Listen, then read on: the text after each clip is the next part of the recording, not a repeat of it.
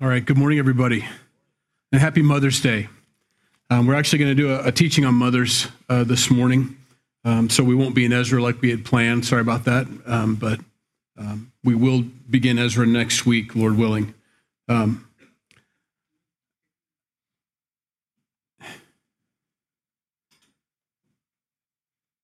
As a father, not a mother, a lot of what I understand about motherhood comes from Scripture and comes from watching my wife and my own mother, obviously, in my life. And so it is a mystery. It truly is. At the age of 51 years old, I look at Jenny and I watch her and I watch her mother, because it's something you do. It's not just who you are. And it's a mystery what she sees and how she goes about doing her calling, you know.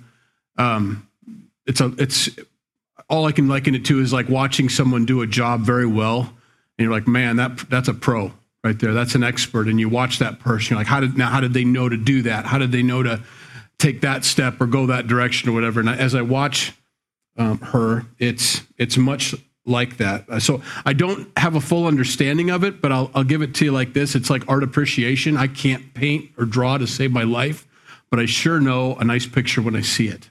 And I could stare at it for a very long time and enjoy it, but still never quite comprehend how the artist got to that place where this brushstroke here, this color here, this texture here, and so on. But I sure do appreciate it. And so that's where I'm coming from this morning, and I wanted to start off that way. As a father, I've got my own understanding of how to be a dad, but as a mother, all I can do is watch in awe. And so I commend you, ladies, this morning as I watch my own wife, and I know that you're all doing the same job in different ways, in different capacities, some as mother-in-laws, some as mothers, some as spiritual mothers, and we'll hit all three of those today. It's amazing to watch. So as I go through Scripture, I try to find, I would prefer just God give me a chapter on moms, and I could teach the chapter, but he doesn't work like that. And so when you do a topical, and you study for a topical, you do word searches and things like that, and it's wonderful that we have that information. I used to have a concordance. You remember an old book concordance where you could look up the word that you want, and it'll give you all the scriptures written down, and then you go hunt them all up. Well, now I've got my phone, and that's amazing. And you just type in the word, and there they all are.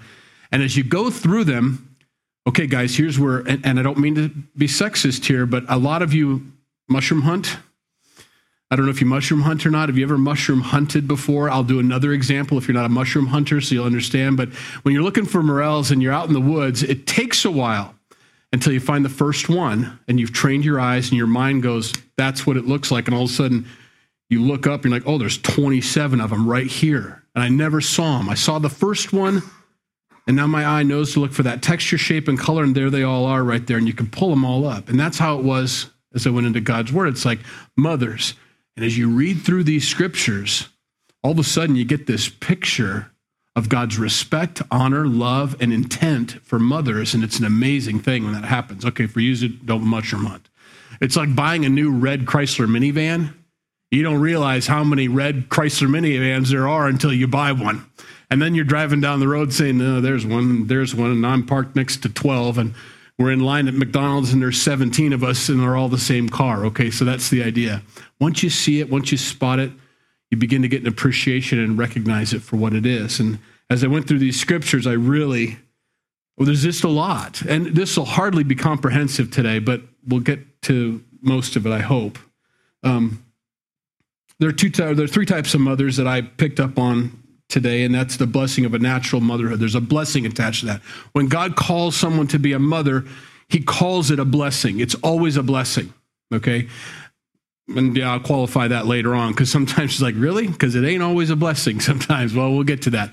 But from God's perspective, the child, the ability to carry or the ability to have and raise, whether that is in an actual natural state of having the child, being the biological mother, or whether that's being a stepmother, or whether that's being a whatever kind of mother, it's a blessing. It's intended to be. In Genesis 3:20, Adam, when he looks at his wife, and he calls her Eve, because it says that she's the mother of all living. despite, and I don't even like to acknowledge what the world is trying to do out there because it's absolutely so ridiculous, you don't want to even give it credit for what's happening as far as genders and all these things. I can't even acknowledge it because it's so ridiculously stupid. There are just two genders. There are male and there are female. And females get to have babies, okay? They're the ones that produce. So no matter what you call yourself, you're still either an XY or an XX. It's just how it is. Science speaks and God speaks with that. He calls her the mother of all living. And in other words, so when I look at how God designed things, I begin to get an appreciation for God's heart and understanding of his heart for people. He says, man, you don't get to do this. Women, you get to do this. This is for you. This is only for you. Nobody else gets to do this but you. This is yours. It's your honor. It's your blessing. It's my gift to you to be able to do this, okay? And so as a man, I understand that's not for me. That's not for me to boast in. That's not for me to revel in. It's simply to look at my wife in awe like Adam did and say, you're going to be the mother of all living. You know, it was stunning to him to think about that. Adam knew, I'm not going to be able to do this, but she was going to be able to do this. In Genesis 17, 15 through 17, says this, then God said to Abraham, we're moving on to Abraham and Sarah, as for Sarai, your wife, you shall not call her name Sarai, but Sarah shall be her name. And I will bless her and also give you a son by her. Then I will bless her, and she shall be a mother of nations. Kings of peoples shall be from her. Then Abraham fell on his face and laughed and said in his heart, shall a child be born to a man who is 100 years old, and shall Sarah, who is 90 years old, bear a child? Now, besides the humor that he found in that, the idea is God says, I'm going to bless you. He attached that to it. He doesn't say, I'm going to just give you a child that you've always wanted. He says, I'm going to bless Sarah with a baby. It's going to be a blessing. It is a blessing. And he says that several times throughout Scripture. He always attaches that to it. And you're going to have a child, and you're blessed because you've had that child, because you've been able to be that mother. I hope all women understand that the fact that you have a child, or that you're holding a child, or that you're able to carry a child and so on, is meant to be a blessing from your Creator in heaven. It's meant to be a gift to you. It's meant to be his one-on-one with you and you only as a woman. Men do not get this experience with their Father in heaven. We don't have that. We can stand back and we're in awe that we had something to do with it, obviously, but we look at this and we know that this is God's gift to her. Truly a blessing. Now, it can be a mixed blessing. 2 Kings chapter 4, verses 14 through 20, the Shunammite woman. Now, she was content. She had found grace and peace with God and didn't have a child. And there's a lot of women like that. And she had helped Elisha when he would travel through the country. He was a prophet who didn't have really a place to, he was traveling, an itinerant prophet. And so when he would come to their town, she honored God, and loved the messenger of God that much that she said, let's prepare to her husband, let's prepare a room for him so that when he comes, it's ready for him and he can stay there. Well, he's appreciative, and he's with his, Elisha's with his helper, Gehazi. And he says, what shall be done for her? Got to do something for her. We got to thank her somehow. And Gehazi, the helper, says, actually, she has no son, or her husband is old, and her husband is old. So it doesn't look hopeful, is what Gehazi is saying. So he said, call her. And when he called her and she stood in the doorway, then he said, about this time next year, you shall embrace a son. Men aren't good on tact.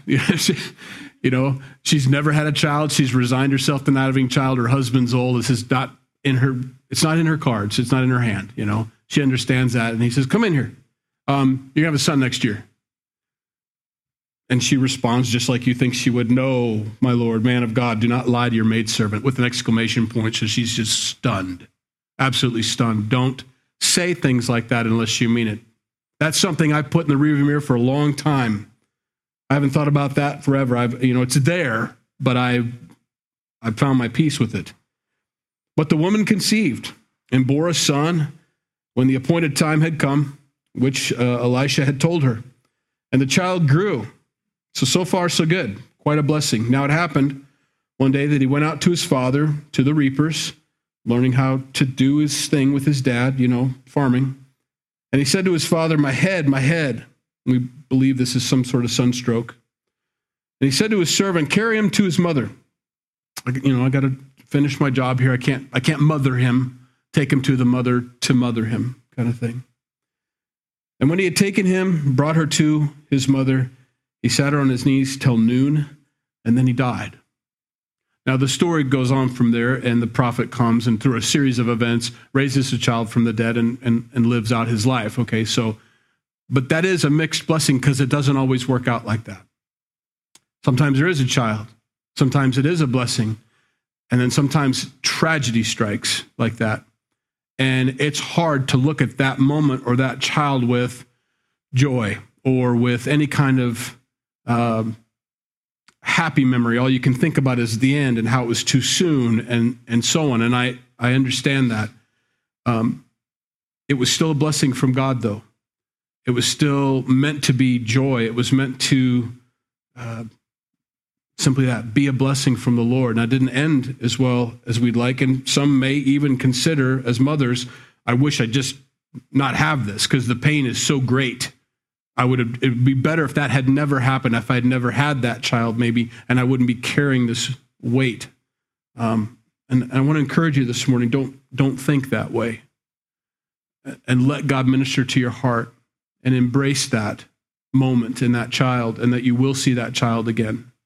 And you'll spend eternity with that child, and that child is not dead.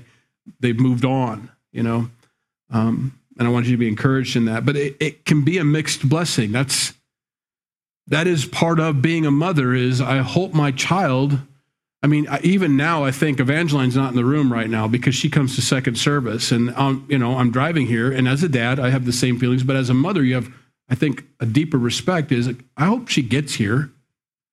She's going to be driving alone in that car. And I don't like 2-lane highways and things happen and crossing the line. She better not have her phone in her hand or whatever it is that's going through your mind. But that never, ever stops.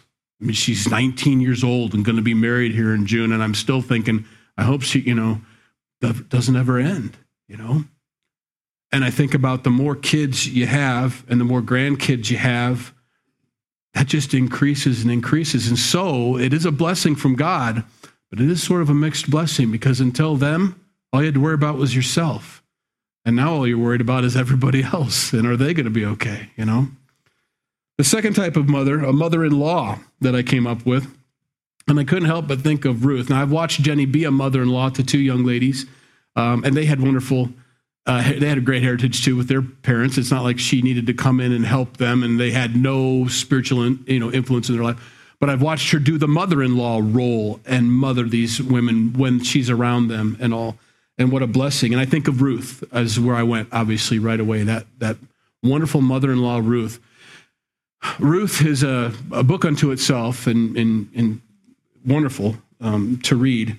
And this is the moment when she had, Naomi had, and that's the mother-in-law, she had her 2 sons, and they had been married off to Moabite women, okay? And so we make the assumption, and we get there, that the Moabites had probably not taught their daughters the ways of the Lord. They'd gone back they have their own gods, they have their own way of worshiping and all that. But since they've been brought into this family, and they obviously hung around with Ruth far more than they did their own mothers after they got married, because the boys were working on the farm with their dad and so on, and they were in the business together. And so the daughters, both boys died. And so the daughter-in-laws are like, where should we go? And so that's where we pick up our story. The mother-in-law says, I want you to, go home to your families. I'm not going to produce any more sons, obviously, and you can't wait for them to grow up and marry them. You're going to have to find husbands someplace else. And there's no more attachment here, obviously. The attachment's gone, okay? It says this. So they lifted up their voices and wept, and Orpah, that's one of the daughter-in-laws, kissed her mother-in-law, but Ruth, the other daughter-in-law, clung to her, decided to stay. And here's what Ruth says about her mother-in-law. And she said, look, your sister-in-law or Orpah says this to Ruth. She's clinging to her. She won't go home. The other daughters, Orpah's gone back to mom and dad, but Ruth is staying with Naomi. And she says, look, your sister-in-law has gone back to her people and to her gods. Return after your sister-in-law. But Ruth said, entreat me not to leave you or to turn back from following after you. For wherever you go, I will go. And wherever you lodge, I will lodge. And your people shall be my people, and your God, my God. Where you die, I will die. And there will I be buried. The Lord do so to me and more also, if anything but death parts you from me. Now that's a tremendous impact Naomi's had on this woman. There's nothing holding her there. It's got to be spiritual. She says, I don't want those gods. I want that God. And so as a mother-in-law, you have a tremendous opportunity to minister to your daughter-in-laws or son-in-laws. It doesn't matter, but you have that wonderful opportunity to mother in a different capacity, not as deeply. There's probably some distance at all, but it doesn't have to be that way. It can go as deep as both of you want that to be. Haley, Seth's wife, her grandmother said a wonderful thing, and I've grabbed it. I don't use it as often as I'd like to, but instead of saying Seth is my son-in-law, she calls all of the in-laws. She goes, "That's my son-in-love." I thought that was a really great way to put it. And she's a godly woman, super godly, and gets it. No, we're not related because of law. We're related because of love. And she just has a really great, and so keep that in mind as an in-law, as a mother. You've got that capacity, that ability to mother these young men and young women that God has brought into your life, and you can still carry on and do with them what you've done with your own children. And I put this in here. We do a lot of studies and a lot of books are written about Proverbs 31, the Proverbs 31 woman. You need to be the Proverbs 31 woman. You know that, right? And so read Proverbs 31, and that's the kind of woman you're supposed to be. You know who wrote that, right? It wasn't Solomon. It wasn't David. It wasn't any of the typical guys. It was a mother-in-law that wrote that. She wrote, this is what I want you to marry. And so when anybody reads that, it isn't just for women. Proverbs 31 isn't just for women. It's for everybody. As a son, as a man, I need to read that and say, this is ideal, And as a woman, you look at that and say, this is ideal. This is what a mother-in-law wants for her son, And I just thought that was funny. Sometimes we read those and we're like, wow, that's great. That seems awfully lofty, high expectations. Well, it's from a mother-in-law, and of course, that's what she wants. The third type is spiritual mothers. And I was thinking about the spiritual mothers that I've had in my life. There have been many. But the first one that I can remember was I was in Bahrain, and we got to get off base for a little bit to have some R&R. And we went to a place where Christians had set up a place for us to get off base and kind of relax, let our hair down. We didn't have any hair, but you know what I mean? Let your hair down a little bit. And you could just kind of forget what you were there for and kind of be a normal person again, just for a little bit. You have about 3 hours, you could go and do that. And they would open their homes and provide meals and things like that. And one of those was, and the Christian mothers that were in Bahrain were with the oil company that was there. I don't know whether it was Exxon or Chevron or whatever. And they would open up their homes because they were there with their husbands. Their husbands were on site, working at the refineries or whatever.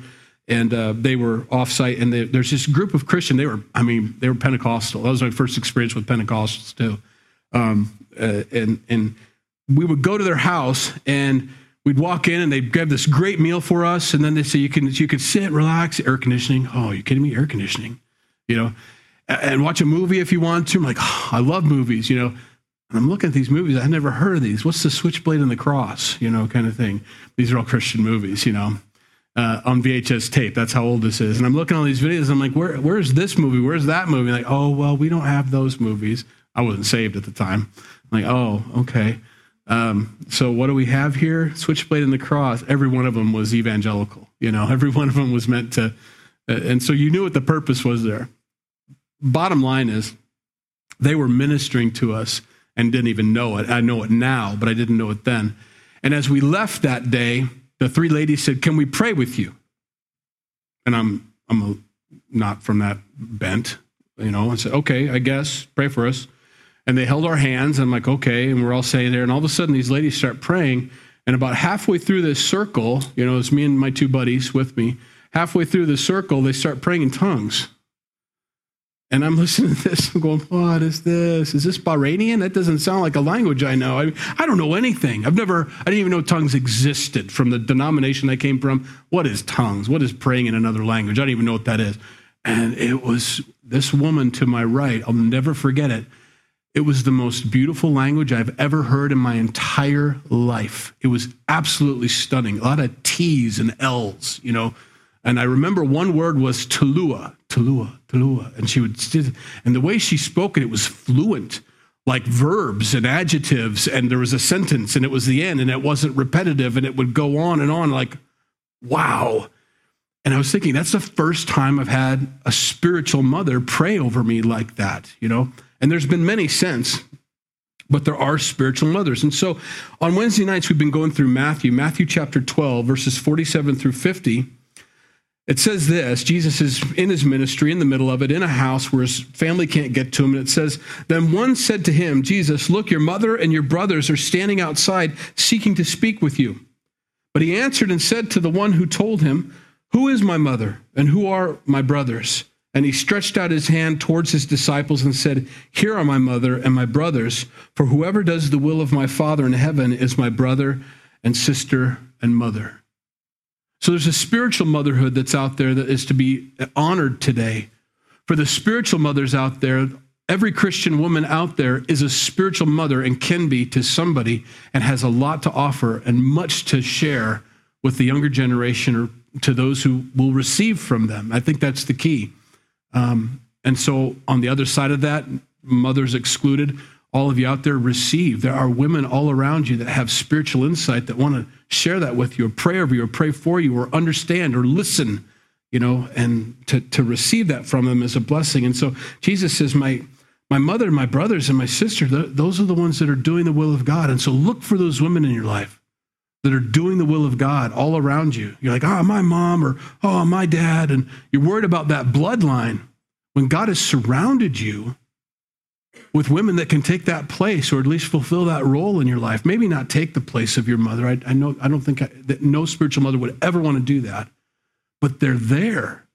And so whatever was lacking in any other capacity, they're there, you know, for you and to recognize that.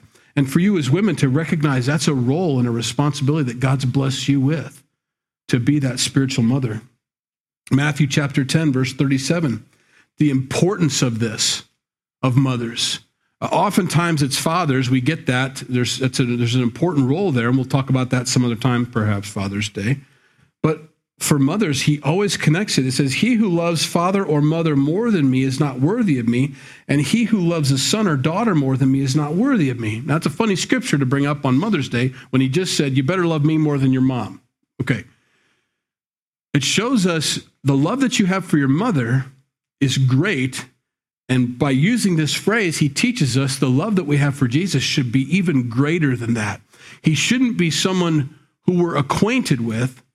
Our love for Jesus should be even greater than our love for our mother, which tells us the depth that we need to have with Christ. And so he uses women, mothers, as a benchmark. And that's an honor to say, I know you love your mom, right? Oh, I do. My mom's greatest. I miss her so much every day. I think about her. You need to love me even more than that. Oh, wow, more than my mom. It's meant to honor women when he uses that, okay? And finally, Luke chapter 12, verses 52 through 54. For from now on, 5 in one house will be divided against 2, and 2 against 3. Father will be divided against son, and son against father. Mother against daughter, and daughter against mother. Mother-in-law against her daughter-in-law, and daughter-in-law against her mother-in-law. Again, following that same thought that the love for Jesus needs to be greater than the love for a mom or for a mother-in-law. And there be animosity there. And a mother needs to have a greater love for Jesus than she does for her own son, that it can actually divide. If given the opportunity or the choice forced upon you, mom, it's either me or Jesus, mom needs to pick Jesus every time, okay? And so he places them on a high level. Luke chapter 14, verses 25 through 27. Now, great multitudes went with him, and he turned and said to them, if anyone comes to me and does not hate his father or mother, wife and children, brothers and sisters, yes, his own life also, he cannot be my disciple. And whoever does not bear his cross and come after me cannot be my disciple. Again, that level. Mother or father, hate them. He certainly doesn't want me to hate them. No. I want you to love your mom and dad, of course, and respect them and honor them, and we're going to get to that here. But my love needs to be much higher than that. It needs to go further than that. And so that checks us. I love my mom, and I sure like Jesus. That's a warning for us. It needs to be greater. My love for Jesus needs to be greater. Now, a mother's understanding is the next step here. I watch Jenny. I said that earlier. I watch Jenny, and I see her see a need or sense something in the kids that I don't sense. I have my own moments and time, and I have a nurturing ability. I think all men have that ability to nurture their kids. Some men exercise it more than others, and I think we need to, very much so. But there are two of us together for a reason. There's a mother and father for a reason. It's because a dad sees some things and a mother sees other things. And I've watched Jenny see things in our kids and recognize needs in them, and then go to the Lord and pray about how are we supposed to meet these needs? What do you want me as a parent, as a mother, to do for that kid? And that's how she's raised all of our kids, as she watches them and she sees, okay, something's lacking here, but I know I need to do something, but I don't have the wisdom or the understanding. So she goes to the Lord and prays over it until she gets an answer. And she won't stop till she gets an answer. And when she gets the answer, she introduces it. Music, for example. She recognized in JC just this interesting ability. I remember coming home from Bible study, doing my job as a man, teaching the Word of God, and I come down into our Tarkio house that was given to us just temporarily, and we walk downstairs, and I see JC. He's just in his underwear, and he's like 4 years old, 5 years old, and he's singing to the Lord like this, worshiping, and I'm going, oh, isn't that adorable? Jenny saw something completely different, obviously. And if you're new here, JC is our son. He's the guitar player in the middle here, okay? And so she gets to praying. Okay, what are we doing with this? Recognizing the gift, understanding a calling, perhaps, and sees that and says, what do we do? So she begins to pray. We're in Tarkio, Missouri. No offense, but there aren't a whole bunch of guitarists there or vocalists there or whatever we want to do next. So she begins to pray, and eventually, obviously, she goes down and finds this Jason guy, and he teaches JC classical guitar until finally he graduates from there pretty much and has got it and begins to do worship leading, and then begins to teach at Jason's conservatory down there in St. Joseph. I mean, just went from there. And now JC's he mixes for a living. I don't know if you knew that, but he mixes music, mixes vocals and other things and other songs in his house, and that's how he provides for his family that way. I saw a kid in the underwear doing this, and isn't that cute? Document that. Take a picture of that or something, put it in a scrapbook. And Jenny's like, no, something's happening here. It's a whole nother level. And she prayed about it and found it. And she did that for Seth, too. Seth with his drums. He would sit at the table during schooling, just constant, always beating on himself. I'm like, dude, I mean, we love you, Stop hitting yourself in the head and the body and all. And Jenny's like, no, he's got and so we found this guy named Alfred, Justin Alfred, down in St. Joe.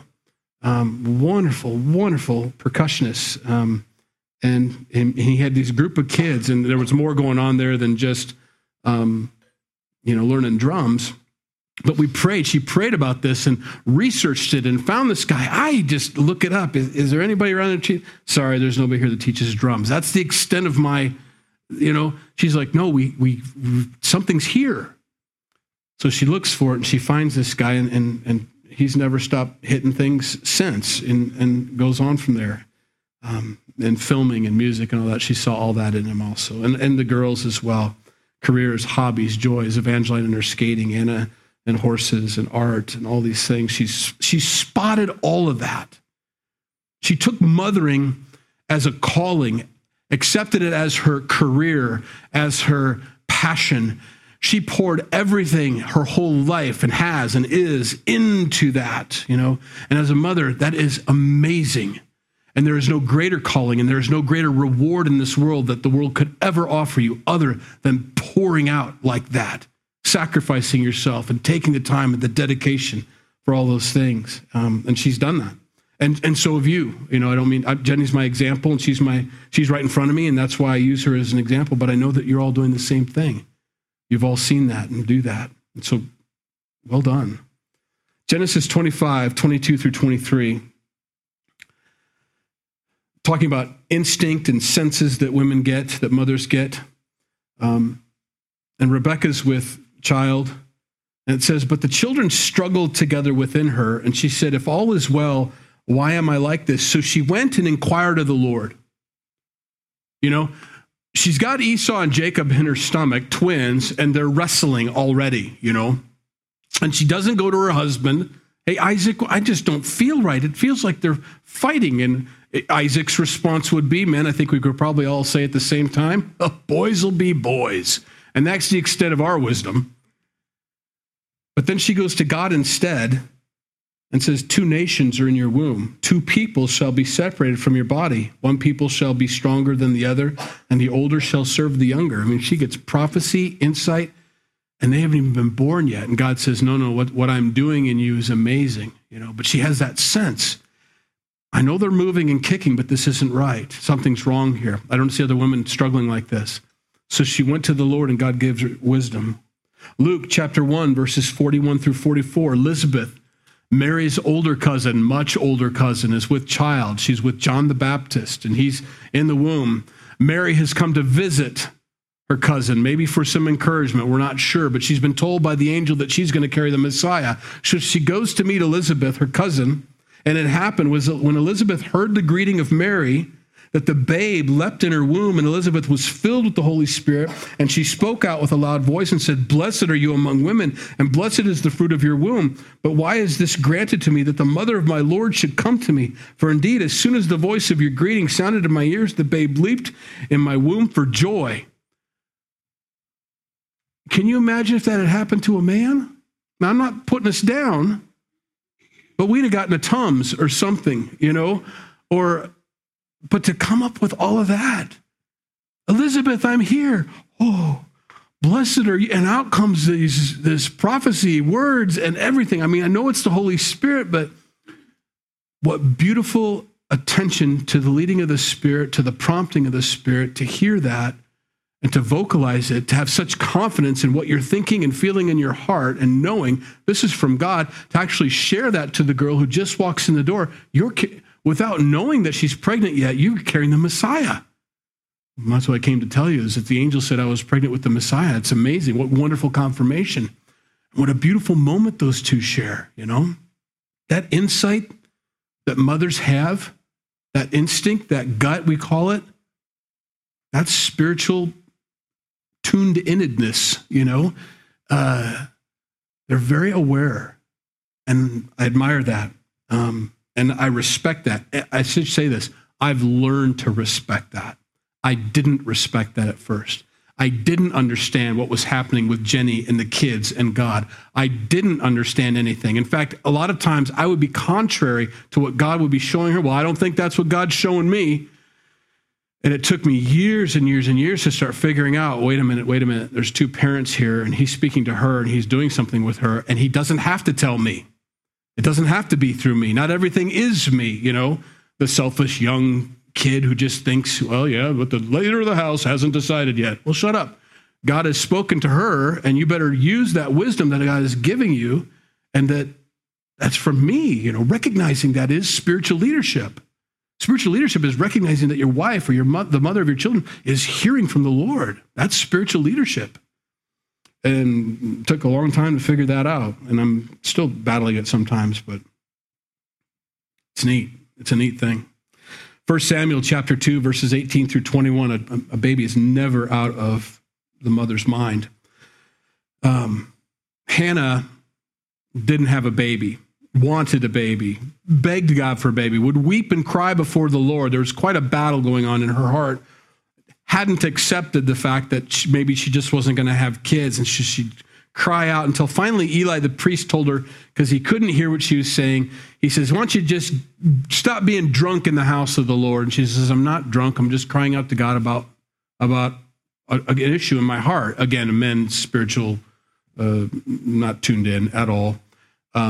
He wasn't anyway with this moment. And he says, oh, kind of apologize and say, well, may God grant your request, whatever you're praying for, I hope it's okay. I'm sorry I bothered you, kind of thing. And he does.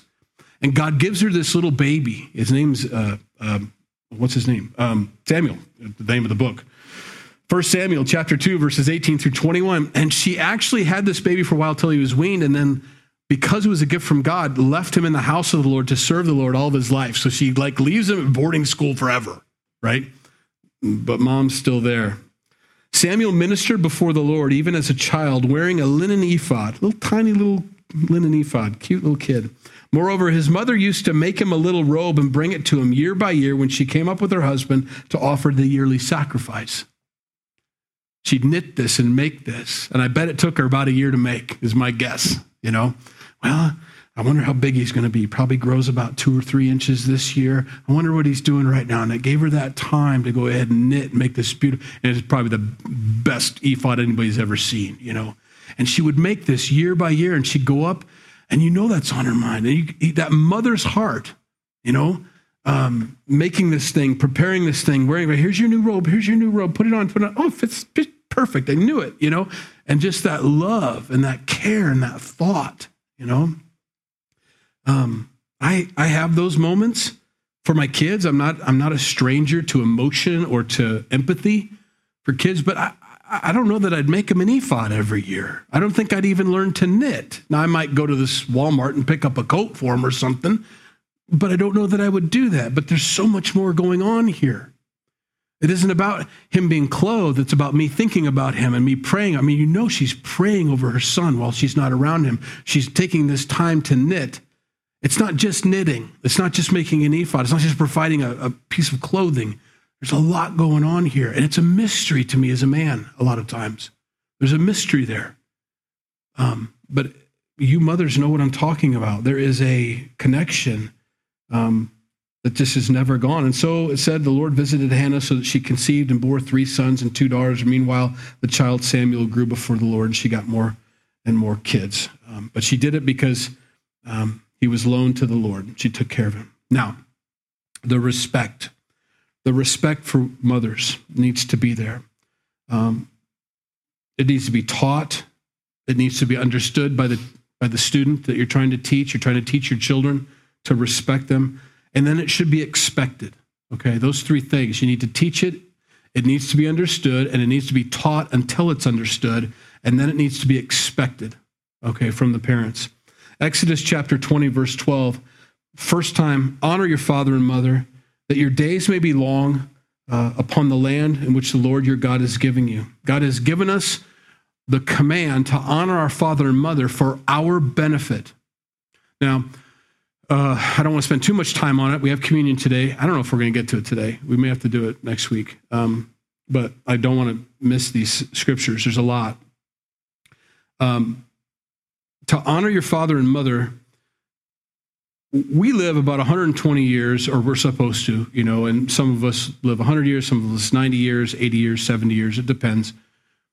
And considering how long we were intended to live, and a lot of people don't buy into this, but I do. I believe the Bible's absolutely perfect. But you have some living 800, 900 years before the flood. Okay, and that was the intended lifespan. Probably 1,000 was the best, if you could ever get there. Methuselah, I think, was 900 and something. He was the oldest. But imagine how much wisdom you would gain over 900 years. You would know every tree and everything about every tree. You would know botany like the back of your hand. You would know every animal. I mean, you think about what you learned just since from when I was 20 to where I'm 50 now, what I know compared to what I know when I was 20, 1,000 times more than I knew when I was 20 years old. Imagine if you lived 200 years, how much you would know. 300 years, how much you'd know. 4, 5, 6 generation. I mean, you talk about grandkids, great grandkids. You'd have an experience like no other. And so when you get a command like this, it says, honor your father and mother. There is great wisdom that comes from age. Just experience alone. Not everybody wears gray hair with an honor. I understand that. Not everybody who has gray hair is honorable because a lot of them didn't live honorable lives. But for those that did, because we are talking about people that love the Lord, imagine the wisdom. And so God says, I want you to honor your father and mother. you don't have to learn everything on your own or brand new or from trial and error. You can actually hear from your parents, believe them, and not do what they did and actually springboard way, way ahead in knowledge and gain that. And imagine sitting down with 800-year-old so-and-so, great-great-great-great-great-grandpa, and he's sharing stuff with you, and you're just gleaning all of that wisdom from him, from all the generations of men. I mean, when you sit down at the family table, you've got great-great-great-great-great-great-grandpa all the way down to your dad. Oh, my goodness, and great-great-great-great-great-great-great-grandma all the way down. Imagine the wisdom you would gain. We don't have that anymore. I wish we did. That'd be amazing to have all that wisdom right in front of you in the room, hearing firsthand about the flood, or hearing firsthand about the garden from Adam. Adam's at the table with you, and you're Noah's son, and you're listening to Adam share, wow. Well, there it was. And when I saw your great grandma, I said, bone of my bone and flesh of my flesh, Oh, tell me what that was like. Well, we wore fig leaves for a while, but after that, the itchy, scratchy, bad idea. Hearing all that, we don't think that way. I tell you, we don't have a lot of time. We only have 100 years at the most, 90 years at the most, for most 80 years with our dads or with our moms. And to take any amount of that time not honoring them is wasted time. And to listen to them and to grab everything you can and to believe them and not have to repeat the errors that they made that they're trying to help you to avoid, because I'm your parent and I love you with more love than you'll ever know until you have a kid. But when you have a kid, you'll understand that I am trying to pour out my heart because you do not want to make the same mistakes your dad and I made. And here's what we learned worked. Trust me, do it. That doesn't work. Do this, And if you honored them, you could jump so far ahead just by listening to them, And so God says, honor them. There's a reason. You'll have long days upon the land. Deuteronomy 21:18-22. If a man has a stubborn and rebellious son who will not obey the voice of his father or the voice of his mother, and who, when they have chastened him, will not heed them, then his father and his mother shall take hold of him and bring him out to the elders of the city, to the gate of the city, and they shall say to the elders of the city, This son of ours is stubborn and rebellious. He will not obey our voice. He's a glutton. He's a drunkard. And all the men in the city shall stone him to death with stones. So you shall put away the evil from among you, and all Israel shall hear and fear. Now, that's a funny verse to do on Mother's Day, too. I know. Thanks, Mom, for taking me out of the city and having all the guys kill me today. I know it's an unusual verse. And as it feels awkward talking about it, but it also should teach us how God thinks about mom and dads and how serious he is about what we first read there in Exodus 20, verse 12, to honor them. When we don't honor them, we all of a sudden get the attention of our Father in heaven that we shouldn't or ever want from him. We get an eye on us from him. He's looking across the table saying, what did you just call your mom and dad? Because you're this close from being taken outside the city right now. You keep walking down this road, you're this close to us being better off without you here, kind of thing. That's how serious God takes honoring our fathers and mothers. Now, I'm talking about godly ones. Always understand that when we share this. There are some ungodly parents out there that have ungodly ideas, and of course, you should always honor your Father in heaven above and beyond your earthly mom and dad. But when they're right and they're lined up biblically, and you're not listening, you're violating, and you're very close to that place. And so mothers, understand that it's not just fathers, and that's why I read this, honor your father, and you need to honor your mother. There are some times in our neck of the woods, and I'm sure it's everywhere, okay, but I can only speak to our area, there is a misunderstanding about headship in the home, leadership in the home, and how somehow or other the wife becomes the first child in the home, and that the men are over the woman like he would be over a son or a daughter. And that's not the case. God's word never, ever describes women that way.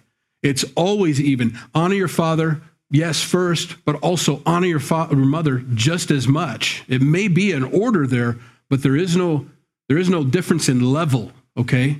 And we have to understand that. And so sometimes I see men saying, well, she's a woman, she doesn't know what she's talking about.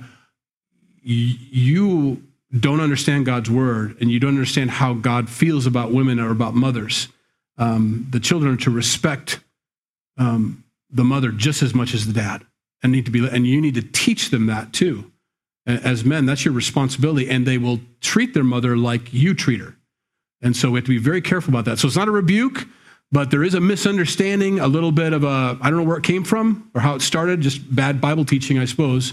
But God's word does not teach that at all. It does teach that mothers are to be honored just as much as fathers, okay? So we don't want to stone any children, so honor your mom.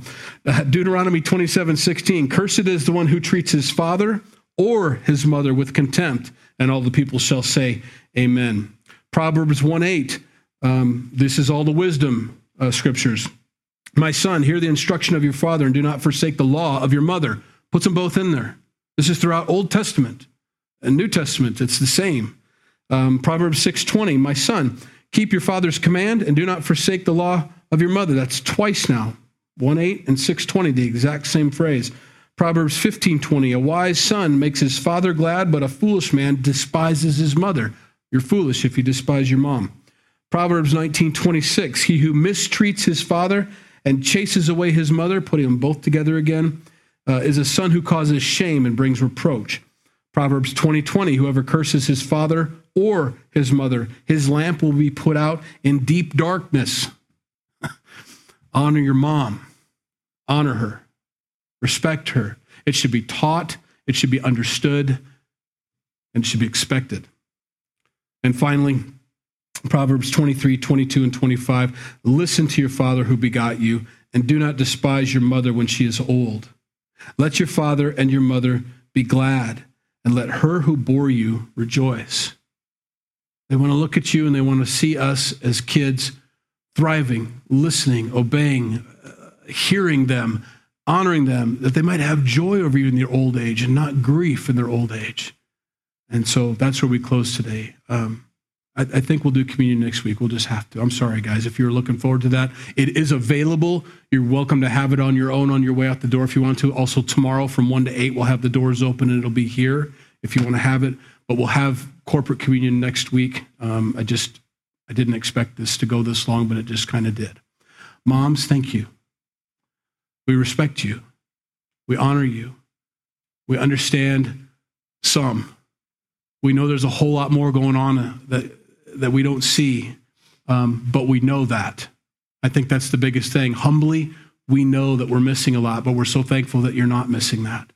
And so we thank you this morning for all that you do. And we thank you that God's created you for who he's created you, and we respect how he's created you. Let's pray. Lord, we thank you for your love. We thank you for the mothers you brought into our lives, whether they're spiritual or whether they're biological or whether they're through marriage, Lord. We thank you for them. And we pray that you bless them today. We pray that they would know, as JC prayed earlier, their worth, that we would know their worth, and that we would walk that way and be wiser for it, Lord. In Jesus' name we pray. Amen. Have a good rest of the day, guys. And if you need any prayer, please come up. Be glad to pray with you.